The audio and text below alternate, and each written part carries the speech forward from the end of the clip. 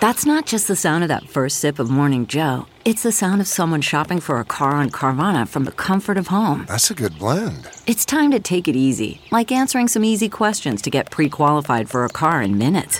Talk about starting the morning right. Just like customizing your terms so your car fits your budget. Visit Carvana.com or download the app to experience car shopping the way it should be. Convenient, comfortable. Ah.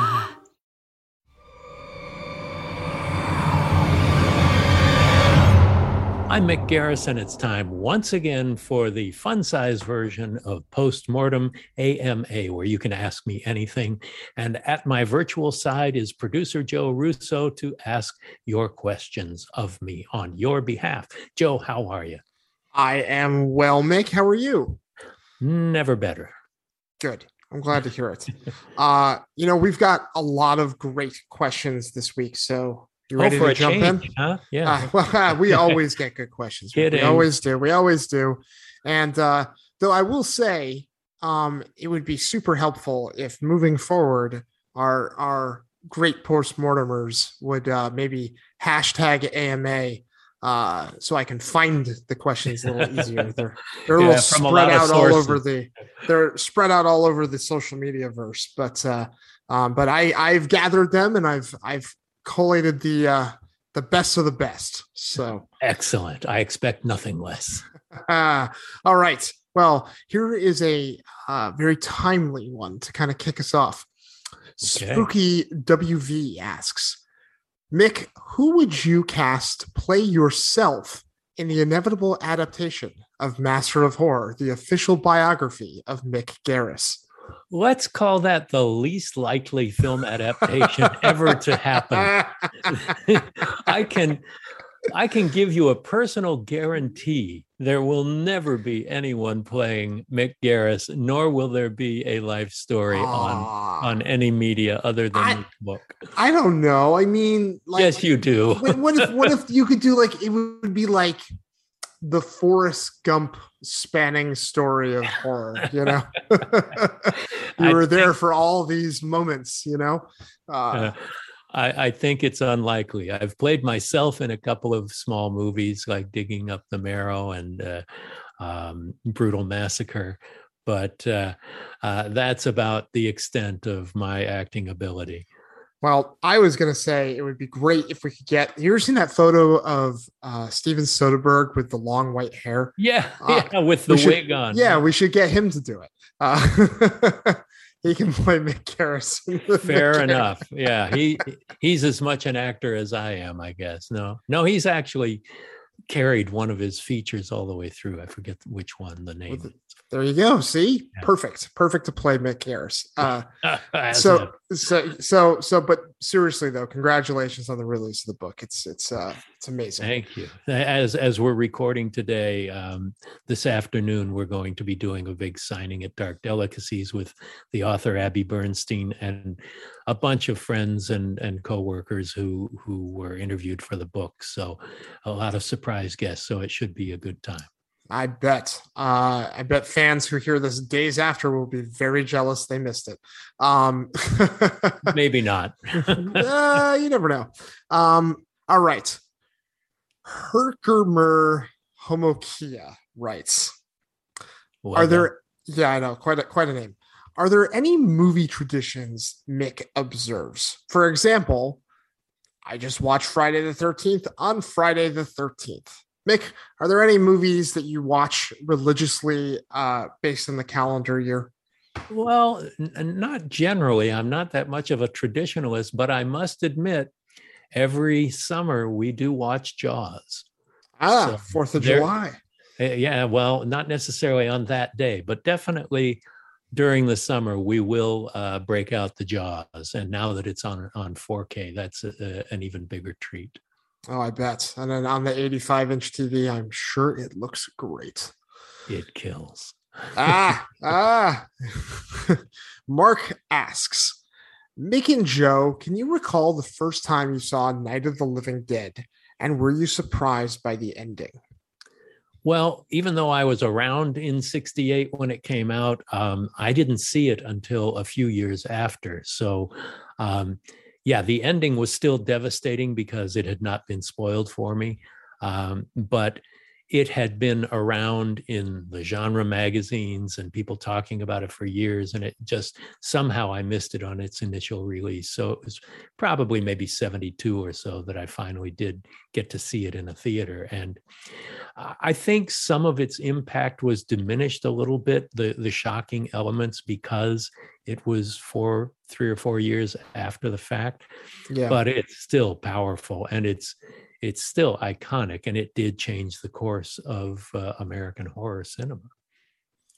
I mean, I wish I had seen it earlier on before.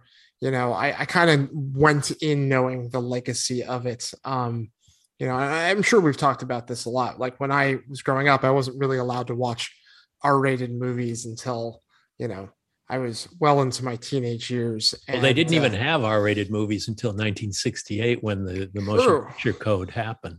So, horror movies when I was a kid were more like Abbott and Costello Meet Frankenstein, not watching, Night of the Living Dead. But, when I was late high school and in college, video stores started to do the rent 3 movies at a time thing. Right. And that's when I caught up on a lot of horror movies, and I saw it on video when I was in late high school. And I mean, it's amazing. It's still so powerful. I finally got to see it on the big screen at the International Horror and Sci-Fi Film Festival in Phoenix. And, and it's one of the best. For a reason. If ever a movie was made for the theatrical experience, that's one of them. Most horror films, I think, work best in that collegial atmosphere where you're surrounded by the contagion of fear. Oh yeah, no, I agree. But it was nice to be able to kind of watch Night of the Living Dead and Dawn of the Dead and Day of the Dead kind of literally all back to back. Yeah, they were already all in existence. They were all there. I could binge them. So before binging was cool. That's right. Or even a thing. I thought this was a really interesting question. Kent of the Dead asks, Mick and Joe, do you need a college degree to get your writing notice and sell a screenplay? If you do, that's a big surprise to me because I don't have a college degree. I have a 2-year degree, but I never finished. I went to San Diego State University, but you mean no one stopped you and said, Mick, we can't buy the screenplay because you don't have a 4-year degree? Somehow that was the case. Yeah.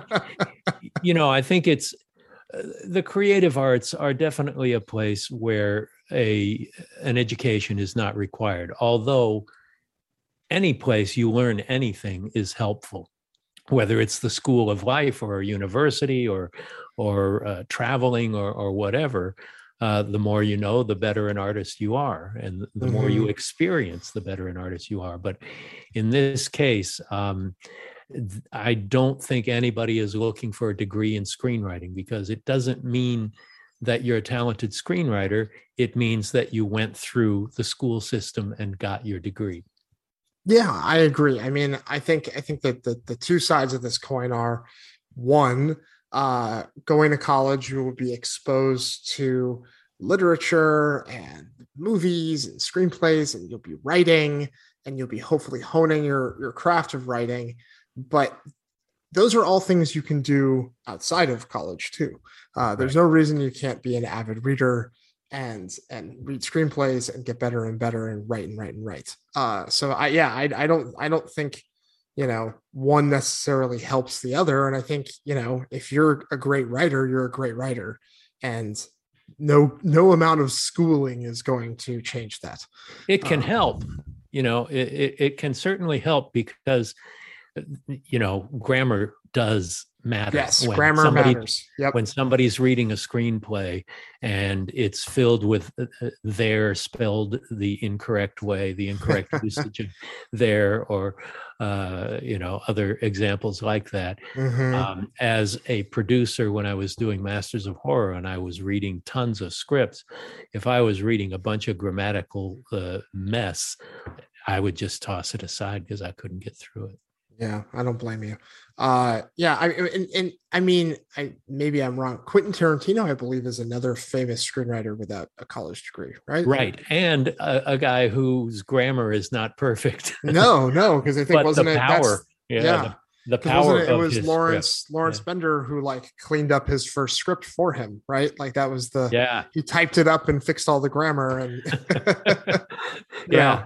But the power of his writing is so great, and his dialogue and his characters and the momentum, that you can feel that on the page. Yeah. Now, of course, he's the, extreme exception, right? Yeah. But it is possible. And no one is going to stop and ask, where you went to school before they read your screenplay. So that's not been my experience that I've ever been asked. Me neither. Demir writes, Making Joe, some people have an agent, some have managers, some have both. What's the main difference between them? And do you need both an agent and a manager?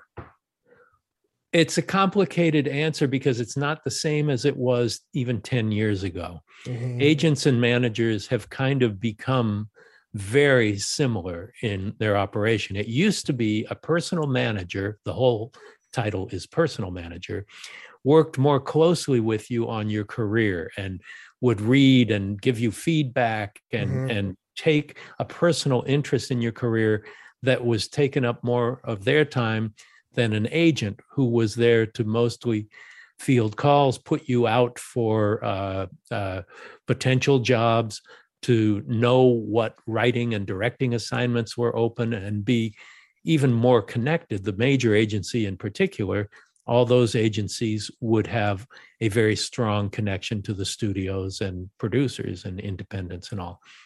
Managers were a little more specialized, but it's not been the case. There was a time where I had a personal manager, a business manager, an agent, and an attorney. And I no longer have an agent. I was with CAA for 20 years, and then I was with Paradigm for a while. And now I just have managers, and they seem to do the trick for me. Anything I would need from an agency, I seem to get from my managers.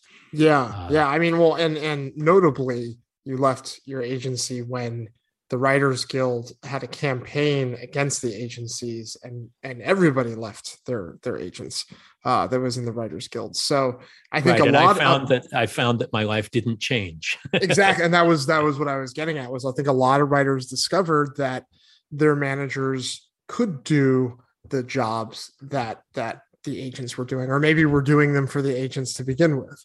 And legally, California law has that an agent can only earn 10% of your income, whereas a manager, until recently, it was anything they wanted. Some of them would take as much as 50% of their clients. Oh my God. Or unethical ones, but they've been reined in a bit. I think it's now down to 15 or 20% max. It should be 10%. It should be. And a lot of managers, if you're already represented by an agent for 10%, they will reasonably set their rates at 10%, but some of them still go up to 15 and 20. The standard is 10% for the agent, 10% for the manager, and 5% for the lawyer. Exactly. That's the usual. So 25% of your money goes out the door if you have all three. And if you have a business manager, that's either a percenent or a flat rate as well. Oh my goodness. Take care of the money end of things. It's amazing anyone ever survives. The Mick hit the nail on the head. I mean, your manager is supposed to be there to help you with the creative, and the agent's supposed to be there to help you take that creative and connect it to the people who will buy it. But the line is blurred, and it really kind of just depends on the person, Yeah. And my managers used to be agents. So same with mine. Same with mine. One of my managers used to be one of the head agents at CAA from the time of its founding, but now he's with the management company, and I couldn't be happier. Yeah. No, I mean, it's like I said, it's up to the person. And, my agent likes to give notes. My manager likes to beat the drum and go set meetings. You know what I mean? So like, you never know. So, That is so. Yeah, there you go. There's the difference. And do you think?